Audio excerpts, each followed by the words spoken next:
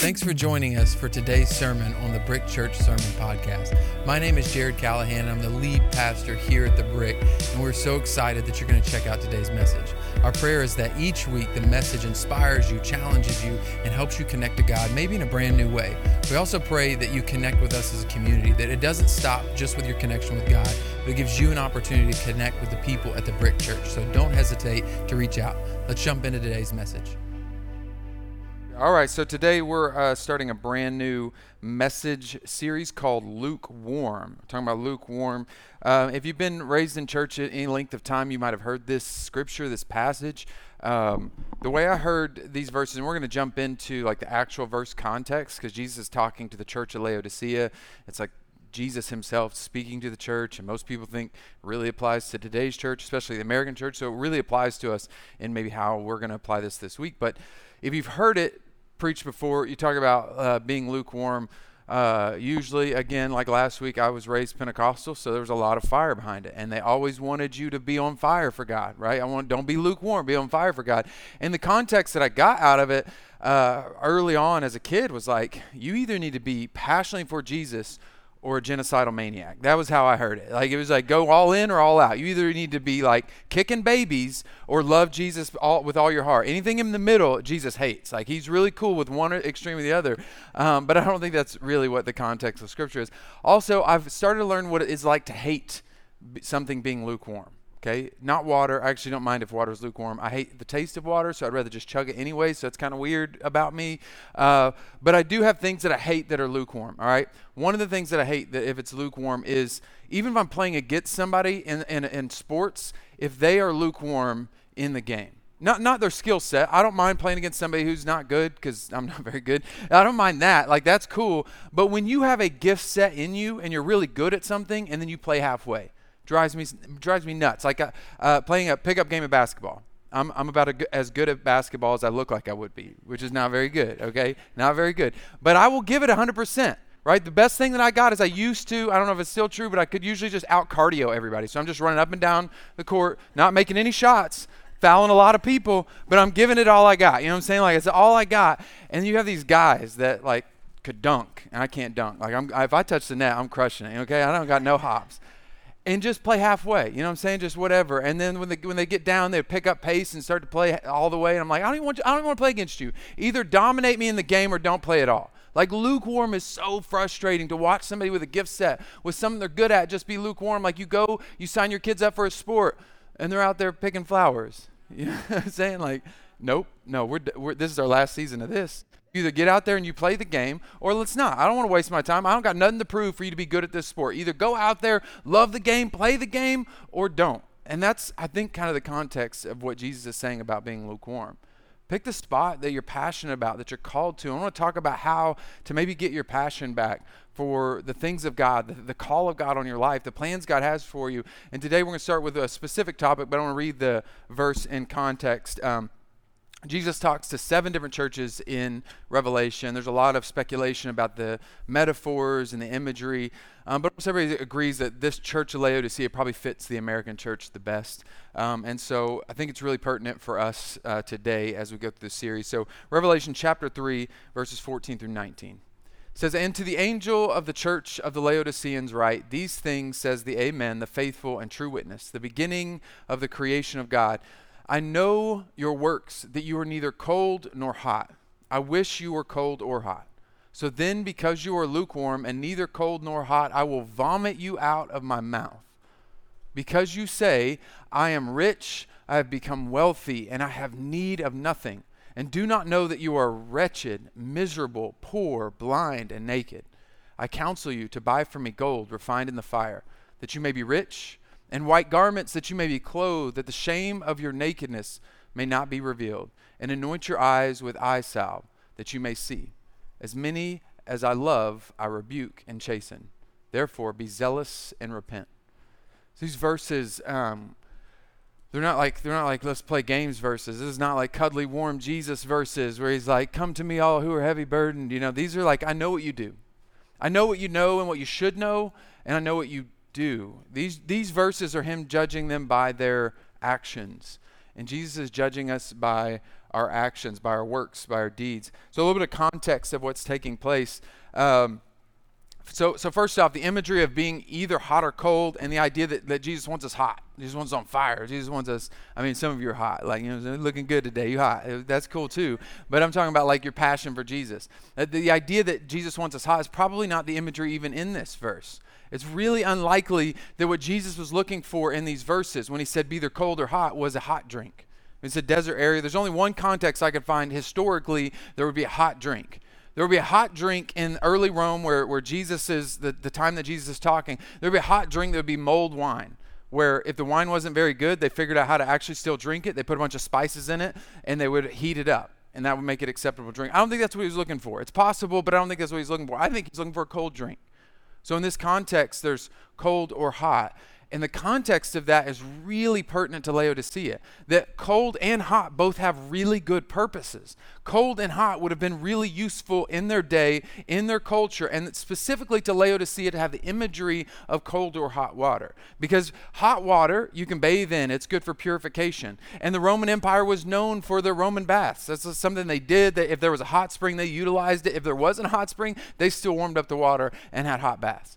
So they knew what that looked like, and then that cold water was refreshing, and the idea of living water existed in the Roman Empire because they were the first one to really start piping water, to really start the aqueduct systems that could work and function and flow. So they had this imagery of what these two things could be good for, but knew very clearly that the middle thing is good for nothing. That lukewarm, the issue with lukewarm is it is good for nothing. What's particular and unique about Laodicea is that Laodicea, even today, is unique in its water system. Like you go to Wikipedia, look up the Church of Laodicea, look up Laodicea. We're still excavating. It's not a modern city anymore. We're excavating it. And one of the articles for Laodicea, even today, outside of a biblical source, is just the uniqueness of their water system. I don't even understand how it works, but they had an inverse siphon to make it pump. And they had clay pipes. And they were pumping water from a really far distance. They were pumping water from a really far distance. And they had one city that was close to them named Hierapolis that had natural hot springs. So like one city right next to their community, probably north of them where the water might have flowed from, named Hierapolis. They would have known what hot springs looked like, felt like, and how easy it was for that city to take a nice hot bath. Useful, helpful. And then on the other side, they had a city called Colossae, where Colossians comes from, the book of Colossians. Cold water. They were right on the foothills of the mountains. They had fresh, cold water. But poor old Laodicea was stuck in the middle. They were stuck pumping their water from miles away. They were pumping their water from miles away, and it was like overly mineralized water. So if you've ever had nasty water, you know what I'm saying? You go to like, not just your sink, but some of these stores sell you worse than tap water. I don't know if you're picky like me about your bottled water. If I'm going to pay for water, not drink it out of the tap, I don't waste my time with this garbage tasting water. If you go to Europe, you're going to get bubbly water. I don't know what they're thinking. Put some flavor in it. If you drink LaCroix, get saved. Get some help, okay? Have a real drink. It's something wrong with you. That stuff does not taste like any fruit that's on the label, right? One joke was it tastes like TV static, and that's what LaCroix tastes like. If you've ever had it, you know what I'm talking about. Okay, hold on. I got one more. LaCroix tastes like somebody ate the fruit described on it and burped in your face. All right, I'll leave it at that. All right.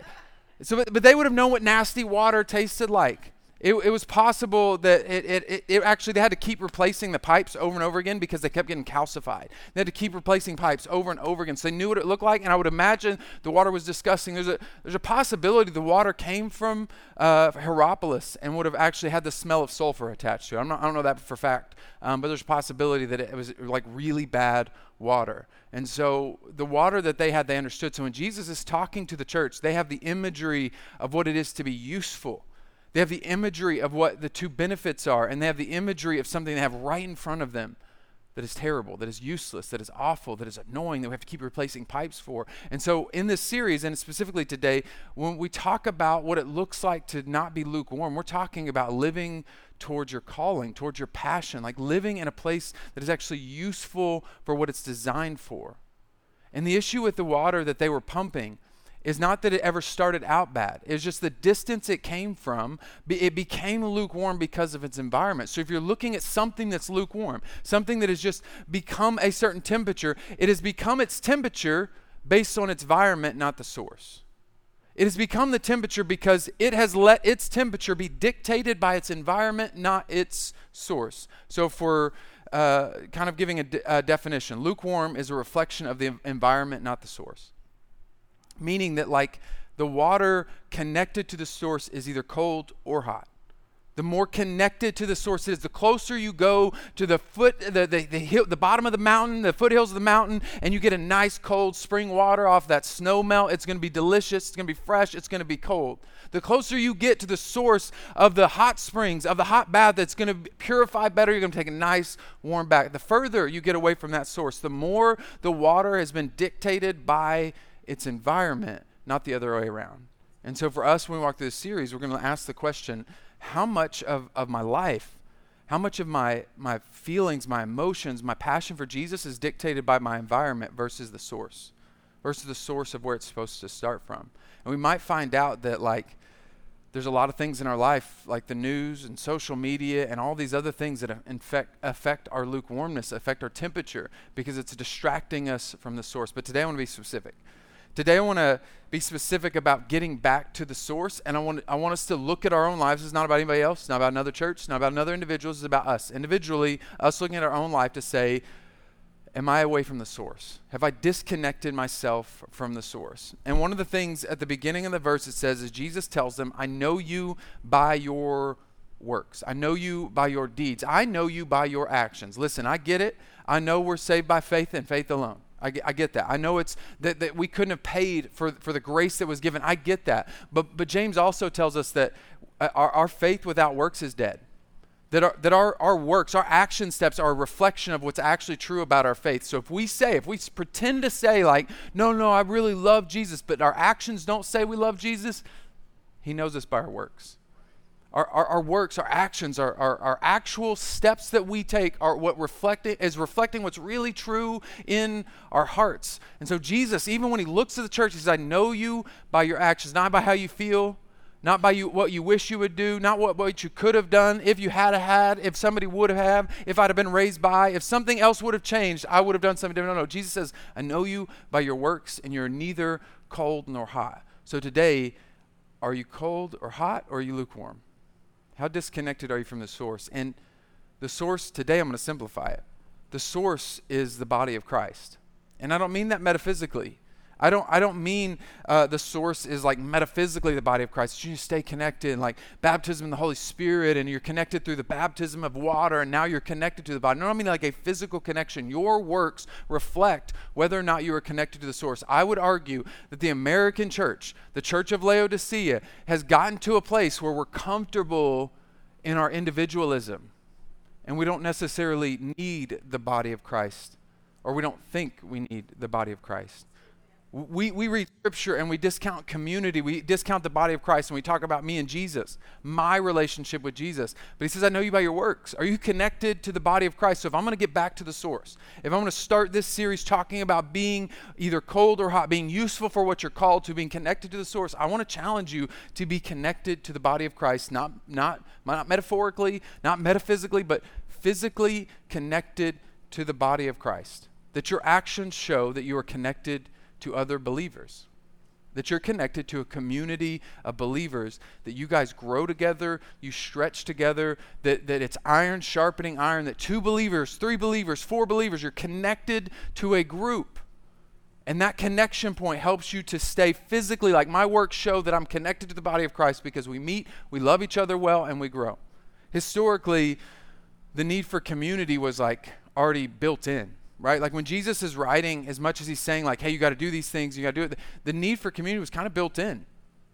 We have a real easy out for our community, like for our spiritual community, to get out of the body of Christ. Like you're either in or you're out in the early church. We can tell if you're a part of the body or not, but if you aren't here Sunday, you might be going to another church. I don't know. You might be connected to a body somewhere else. You might love another church, which is fine. This may not be your home church. You might just be visiting because you have a Sunday off. I don't know what your story is, but if I tried to excommunicate you, if I was like, you know what, your life, it's sin. I don't like how you do your hair. I don't like your shoes. Get out of the church. You're excommunicated from the church. That wouldn't mean nothing. You'd be like, oh, okay, I'm going to go to the other church. I'm going to go to 3 other churches in town until I find one that fits. But the early church, no, you were excommunicated from the body. If you lived a life of sin that was so far outside of normal, you would be excommunicated from the body. There wasn't another group of believers to go join in with. You were either in or you're out. And you needed the community because you were being persecuted. There was a need for community. It forced you to gather together. It forced you to need community. Life was found in community. But the blessings that have brought us to a place where we can handle it without us are also the curses that hurt us because we think we can handle it without it. They're the things that are like, man, we're really blessed to not be forced into community, but it might make us think that we don't actually need it. And I think that's what's happening in Laodicea and in our own connection point. And what the beauty of what happens when we're in it is that just like the water source, there's an inflow and there's an outflow. And what I want to challenge you to see is that if you are connected to the body of Christ in a healthy way, there's an inflow and there's an outflow. Right? Every water source, if it stays stagnant, if it doesn't have an inlet and an outlet, it's not going to stay a good water source for a very long time. It's going to be really unhealthy. It's same true for the cold water that's coming out of the mountains. It's same true for the hot springs. It has to have an inflow and an outflow. And in the body of Christ, when you stay connected to community, when Jesus looks at your work and like, hey, you're crushing it, you're really cold, or you're really hot, you're really useful for the thing, you're passionate, it's going to be because you have a healthy inflow of community where people love you, where people connect to you, where people believe in you, and you have a healthy outflow where there's people you do that for too. That you love them well, that you connect to them well, you pray for them, you call them up, you check on them. There's a healthy community. And I would argue this so passionately that I don't think that you can have Jesus without it. Jesus is found in all the things that we're doing. There are aspects to our rhythm and our calling that really matter, but like to exclude community and think that we can do this thing on our own, I don't think you're really getting the real Jesus. Like, don't get me wrong, there may be some exceptions. Maybe there's some exceptions to it. If I was a quadriplegic, would there be an exception for me to be connected to the body of Christ? Maybe. Or maybe I'd be forced to have it even more. And I'd be forced to be more dependent on the body of Christ to show up and to help me. Maybe there are exceptions, but if there are exceptions, they actually prove the rule in this scenario. How much we need community, that our worship time connects us to how good God is, so it drives us to love other people the way he loved us. That our prayer time, it connects us to Jesus, but it also drives us to see what's true about ourselves and what God is calling us to, and it should drive us to community. We read Scripture, and we see Jesus in Scripture, but it should also drive us to community. So if we separate the two, I got questions about whether it's really Jesus, whether we're following Jesus or we're following an idol, because Scripture, prayer, worship, all the things drive us back to community. They force us into community. When you pray, you realize I need a Savior, and so draw us into community. So for our context, for Muskogee, Oklahoma, or maybe somewhere else in America if you're watching this another time, for the American church, how do we do community well? And I'll tell you what we do. Okay, this is not, I'm actually trying to get you to a place of community. The product is the goal, not the method. Okay, I want you driven into the body of Christ some way, somehow. The ultimate goal is that you are in a thriving community of believers. That somehow, whether it's a home church, whether it's another church in town, whatever you're called to do, be face-to-face with other believers where you're connecting, you're growing, iron sharpening iron. Church, what we've found to seem to work. This is our method, not the end goal. The end goal is the relationships. The methods that we've seen to work are twofold for community. The first one, and probably the simplest one, is to attend one, serve one. To attend one service, serve one service. So every single week you'll see people with shirts on with different colors. They're serving a host team or life kids, and they show up and they attend a service. So they're getting poured into. There's an inflow. And then they show up and they serve a service. So they're background check approved and they're serving in life kids and helping kids be discipled. There's an outflow. There's an inflow and there's an outflow. And they're growing in their relationships as they're serving together, as they're connecting, as they're getting to know one another. You're holding the door with somebody, you're talking, you're getting to know somebody. You're making coffee together, you're getting to know somebody. And eventually, over time, that grows into healthy inflow, outflow relationships where you can look at each other, know each other, and grow with each other. The second one is actually happening tonight. That's through brick groups. Inflow, outflow. You show up. It's kind of hard. And you just start to have a conversation. You sit in a circle, you sit in a rows, whatever. You sit down and have a conversation. You look people in the eye and you talk. And you eventually pour into somebody and they start to pour into you. You ask questions, they have answers. You have answers, they have questions. There's a healthy inflow and outflow. And those two things are our starting points for us, of methods that we've seen to help you get into a community. So today, if you're wrestling, like, what do my works say? Do my works say I'm connected? Do my works say that I'm like in the body of Christ? Do my works suggest that I'm lukewarm when it comes to the things of Christ? If they do, the first step I would say is to be in community, to be connected to other people, to look them in the eyes and to get to know each other well enough. And there's not an out. I wish there was an out because I wouldn't have to be here. Right? I mean, I love what I'm called to do, don't get me wrong, but also if I didn't have to do it, I wouldn't do it. Okay? I would be just out living my life, doing whatever I wanted to do, and just, Jesus, I love you, let me go do what I want to do. But Jesus doesn't give us an out. Here's what he says in Hebrews. Here's what Scripture says in Hebrews chapter 10, verse 24 to 25. It says, let us consider one another in order to stir up love and good works, not forsaking the assembling of ourselves together, as is the manner of some, but exhorting one another, and so much the more as you see the day approaching. The early church, and when they're writing to Hebrews, didn't have it perfect. There was one community, and if they were flawed, they were flawed. And you had to show up. It was necessary. I mean, like the church in Corinth was doing some, I don't know in church how much explicit I want to tell you, but they've got some sexual morality that's taking place in the church in Corinth that would make some of us blush, right? They're doing some things that are kind of shocking that we don't talk about in church a whole lot, and that's the church in Corinth, and that's the church you had to show up to. And that's the church he's saying you have to keep showing up to, even though they're flawed, even though their leadership is flawed. The church in Galatia had to show up knowing that Peter and Paul were arguing. Like, Paul gets pretty brutal in Galatians arguing with Peter about what things they should do. Like, I'm not showing up to that church. I'll stay home. No. Don't forsake it. As flawed as the leadership may be, as flawed as I might be, as flawed as this church may be, it still says the assembly is necessary to show up. Don't forsake it. There's not like an asterisk in the original Greek where you can go back to the footnotes and it's like, unless your leadership is terrible, unless your pastor has long hair and is trying to look like Jesus and it's ridiculous, then you don't have to show up. Like, I get it. Like, unless there's not a really healthy church in your town, unless fill in the blank, there's not an asterisk at the footnotes to tell us there's an excuse to get out. We have to stay in even while it's flawed. And I get it. Like, I'm doing the best I can to make sure that the church is thriving, but we still have things that we're working on, that we're getting better at, that we're striving to do and be. And still, God requires us to show up in our flaws, with our flaws, in the midst of the flaws, to show up. And it is flawed, but it's beautiful. And you'll see God work things together that were broken, and God work through flawed people, and it'll be confusing. And you'll be like, I don't understand how God could use that person with all the stuff that they were going through and dealing with. And then it'll dawn on you, oh, that means God can work through me with all the stuff I'm going through and all the stuff I'm dealing with. And then it becomes more and more beautiful that you see what God is doing. It's flawed, but it's necessary. Years ago, I was on a youth trip. We were doing like a day thing to help like a ministry in Tulsa. And I was driving the church bus, and I got there, and something hit. Something hit wrong. We had some burgers from a joint that I hadn't eaten at before, haven't eaten at since because something hit. You know what I'm saying? Like, ugh. And I'm not. Maybe it's most of us men. I'm not a good sick person. Okay, I'm a big wuss. I wasn't married, so my wife couldn't even take care of me then. Like, I was just sick. It was before I was married, and I was just miserable. I was laid up, and then it hit. Then it hit. Like, it was hitting, and then it hit. And I'm like trying to drive the bus home, and we have to pull over. And I have to be on the side of the road, like we're in a parking lot, just cat backing. I don't know if you know what I'm talking about. Because when I throw up, it's cat back. It's coming out my nose. I know, it's getting gross. But I just want you to get the full picture. That's how I throw up. I don't have a halfway throw up. Some of y'all just like throw up a little bit. It's all petite and cute. Cool for you. Not me. If it's coming out like 30 miles an hour, just sprayed on the wall. So all the youth, obviously kids love gross stuff. So they're like at the van, like, oh my gosh. I'm like, it was bad. It was like maybe some of the most violent vomiting I've ever had in my life. And I was like, I'm not eating at that place again. I didn't go back. And for some of you, you might recognize in your life, there's some things that hurt that you're not going to go back to, but I still had to eat again. The food was necessary.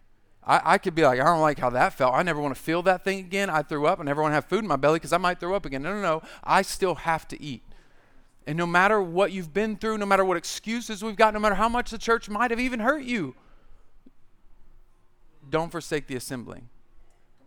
don't forsake it. It's necessary. It's beautiful at times. And yes, it's gross at times. There are times it hurts because the things that can be used for the greatest good can also be used for the greatest evil. It is worth it to purify it, to help it, to be a part of it. In the midst of its flaws, in the midst of its imperfections, show up to the assembly. Whichever way you got to do it, home church, house church, church crosstown, this church, just show up and be a part of the assembly. And I'm not asking you to attend church. That's not what I'm saying. That's a part of it, and that's a baby step. That's a step to get there. But the scripture, let's go back to these scriptures in Hebrews 24 and 25. It says, but exhorting one another. That word is interesting, right? We do it because we love each other. We show up because we love each other. I don't have to need the church to show up. Matter of fact, if some of you are like, I'm actually doing pretty good without the church, then let me just tell you, the church needs you. Like, we need you to love us enough to show up what it looks like to be good without other people, because we're struggling. Some of us can't do it without other people, so how do you do it? And we need you to help us. But it says to exhort one another. This word is used in the original Greek word is used over and over again in the New Testament. It's used in all different contexts. It's used like call up, to call somebody up. It's like if somebody's struggling, it's praying for them. It'll show up in Scripture as praying for them. It'll show up in Scripture as comforting somebody. And it'll show in Scripture as basically calling them out.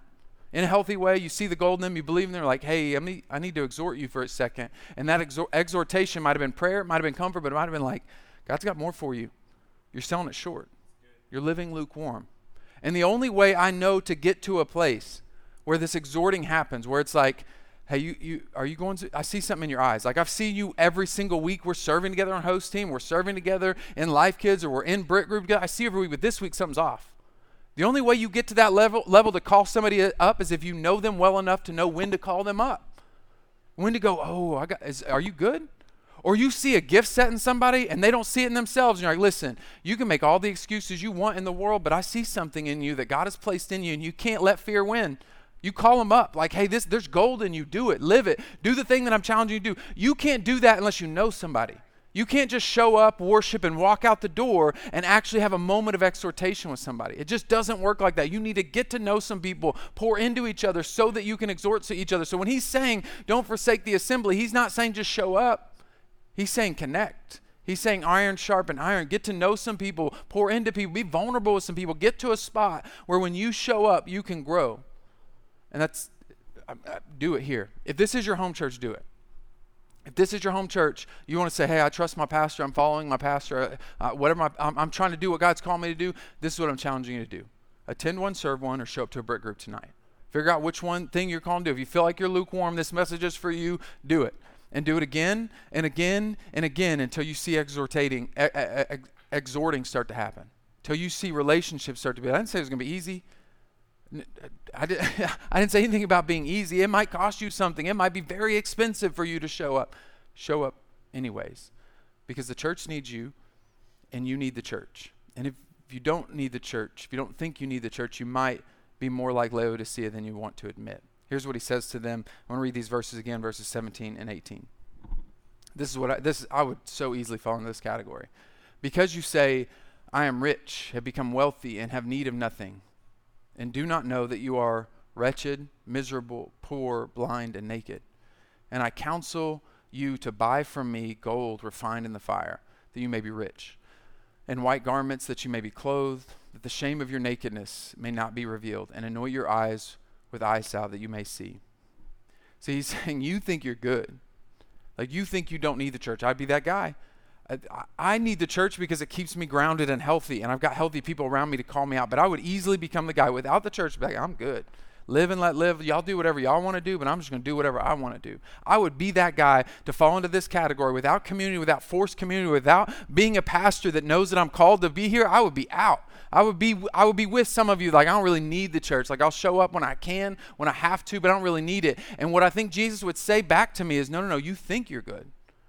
But you have a gift that you're not using. You are lukewarm, and I will spew you out of my mouth. I will vomit you out of my mouth because you are actually poor.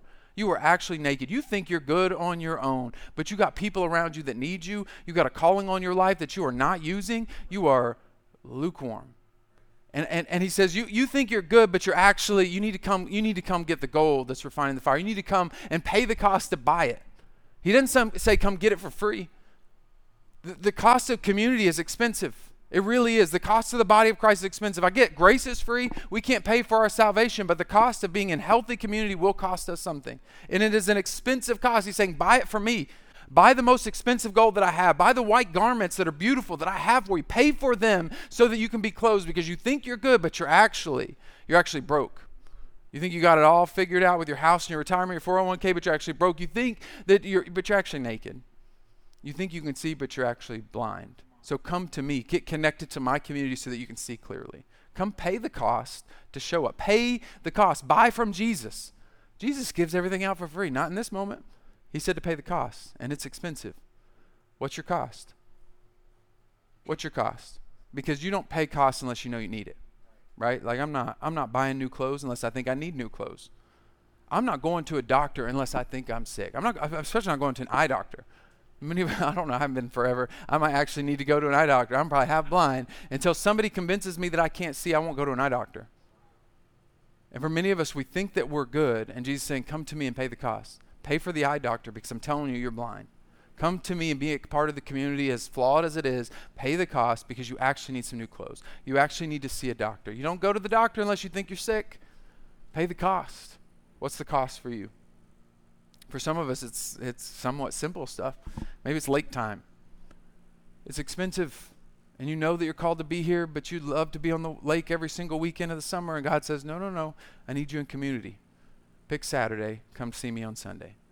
Like, it may cost you, and some of you are like, that's ridiculous, I don't need that cost. It may be, maybe you own a business, and you're leaving money on the table. It is costing your business to not go to work on Sunday, and you know how much extra money you can make if you just work one extra day a week, and he's saying, pay the cost. Sacrifice for me. Don't go to work. Come to community. Come to connection. Man, for me, it's sleep. Okay, every Sunday morning, I am just, Jesus, why? Do I have to? I don't know why we had it 8:30. Why was that my choice? I'm so tired. I don't need to get up this early. It's still dark outside, Jesus. This can't be right. There must be sin involved in waking up when it's still dark outside. I know I'm a baby. I know I'm a wuss, but y'all think I'm exaggerating how I talk to God early in the morning, talking to him about, I don't want to have to get up, hitting the snooze button, and just, I'm a big wuss. Pay the cost. Pay the cost. Some of you, the cost you're paying is worth it for the future of your family. Listen, I don't know what you want for your kids, but I hope that you want your kids to be passionate followers of Jesus. I hope that there's nothing that trumps that. But I hope your actions say that. Because some of our actions can easily let culture decide our temperature. And if culture decides our temperature, it's not Jesus that we're passionate about, it's our sports team or our academics. And so we'll show up to the club league. We'll make sure our kids are in all the leagues, and we'll skip out on whatever we need to skip out on as far as community is concerned, to make sure our kids show up to the right sports and are there all the time and doing all the work and we're making all the sacrifice for the sport. And one of the sacrifices is the church, is the community, is the connection point. And I get the temptation. You want the best for your kids, but you got to decide which one's better, their passion for Jesus or their passion for this sport. Because if you decide that you make sacrifices for the sport, and the thing that gets sacrificed is the church, don't be surprised when they grow up that their faith gets sacrificed for all the other things in their life. Don't be surprised if you mimic for them what should get sacrificed, and it shows up as community getting sacrificed. They won't have a community to show up to. When their marriage is hurting, you didn't model for them showing up when your marriage was hurting. You didn't model for them what it looks like to really make the sacrifice for the community of God. Don't be surprised when they don't understand why there should be a sacrifice for their faith. And I'm not trying to be mean to you. I'm not trying to like call you out on anything that you're passionate about, but I am saying there are sacrifices worth making. It is worth it to do whatever it takes to make sure your kids know Jesus matters. His call on your life matters. The community, your deeds should show you're either cold or hot. Please don't be lukewarm. It's not me saying, it's Jesus communicating to us. Let our actions show that we are either cold or hot. Some of you may have to overcome other stuff. It may be hard for you to show up because of the guilt. You may be struggling with stuff that I have no idea what's going on. Behind the scenes, you're like, Pastor, you would never understand. I've seen a lot. Maybe give us a chance. Show up with your guilt.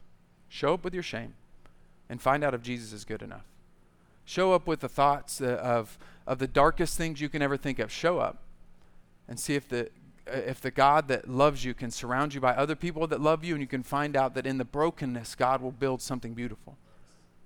In the midst of your addiction, God will use you. That don't make no sense. No, because he uses us while we're flawed. So show up anyways. Show up you sinned last night, show up to church on Sunday. Show up to the brick group tonight. You're struggling, show up and serve on host team. Just show up and do the thing that you're called to do, because God makes beautiful things out of things that are broken. And if you can let him show you that with your life, you get to show it to other people. To show up. The church hurt you. I get it. I get it. Don't go back to the same restaurant maybe. I'm not going back to that burger joint. I've never been back to that burger joint in Tulsa. You don't have to go to the same restaurant, but you got to eat again. You have to eat again. You have to be a part of the community somewhere. Wherever it is, however it is, some way. If it's not the Bricks way, find your way, but get connected to the community. And if you're finding out that today I'm lukewarm, listen to these last words of Jesus in verse 19.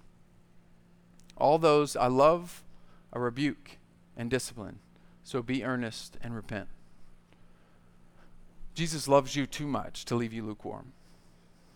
So today, you can fill out a Connect card to join into serving. You can fill out a Connect card to join into a brick group. You can go sign up at the wall. If the brick is your home and this is your thing, just be earnest. Just be honest about it for a moment. Just, you know what? All right, God loves me enough that I feel this sense of conviction. I feel a challenge in my heart that I don't really like feeling. I don't really want to. I wanted to come to church to be comforted, but all of a sudden Jared's yelling at me. It don't make no sense. Like, I just want Jesus to love me. No, Jesus loves you enough to say, come be a part. With the sacrifices, with the hurts, come be a part of the community and find out how good your God is. How he will surround you with the inflow and the outflow. How he will surround you. When you're hurting the most, you have people around you.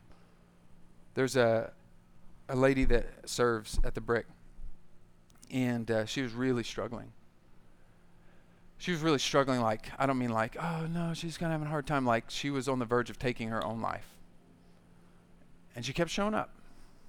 She just kept showing up. Every week she showed up. And there were weeks where she was having conversations, deep conversations with another leader that they were close enough, that she trusted enough, because she showed up to a brick group and they built relationship. And then she showed up and served. And she kept showing up with her thoughts. I mean, with like devastating, like, I shouldn't be alive. I don't want to be alive. Just devastating thoughts. And she showed up. And it wasn't one leader, and it wasn't even me as a pastor. It wasn't me. I didn't show up in her life. I didn't get to show up and walk her through it, but there were like 10 leaders that showed up and surrounded her and loved her well.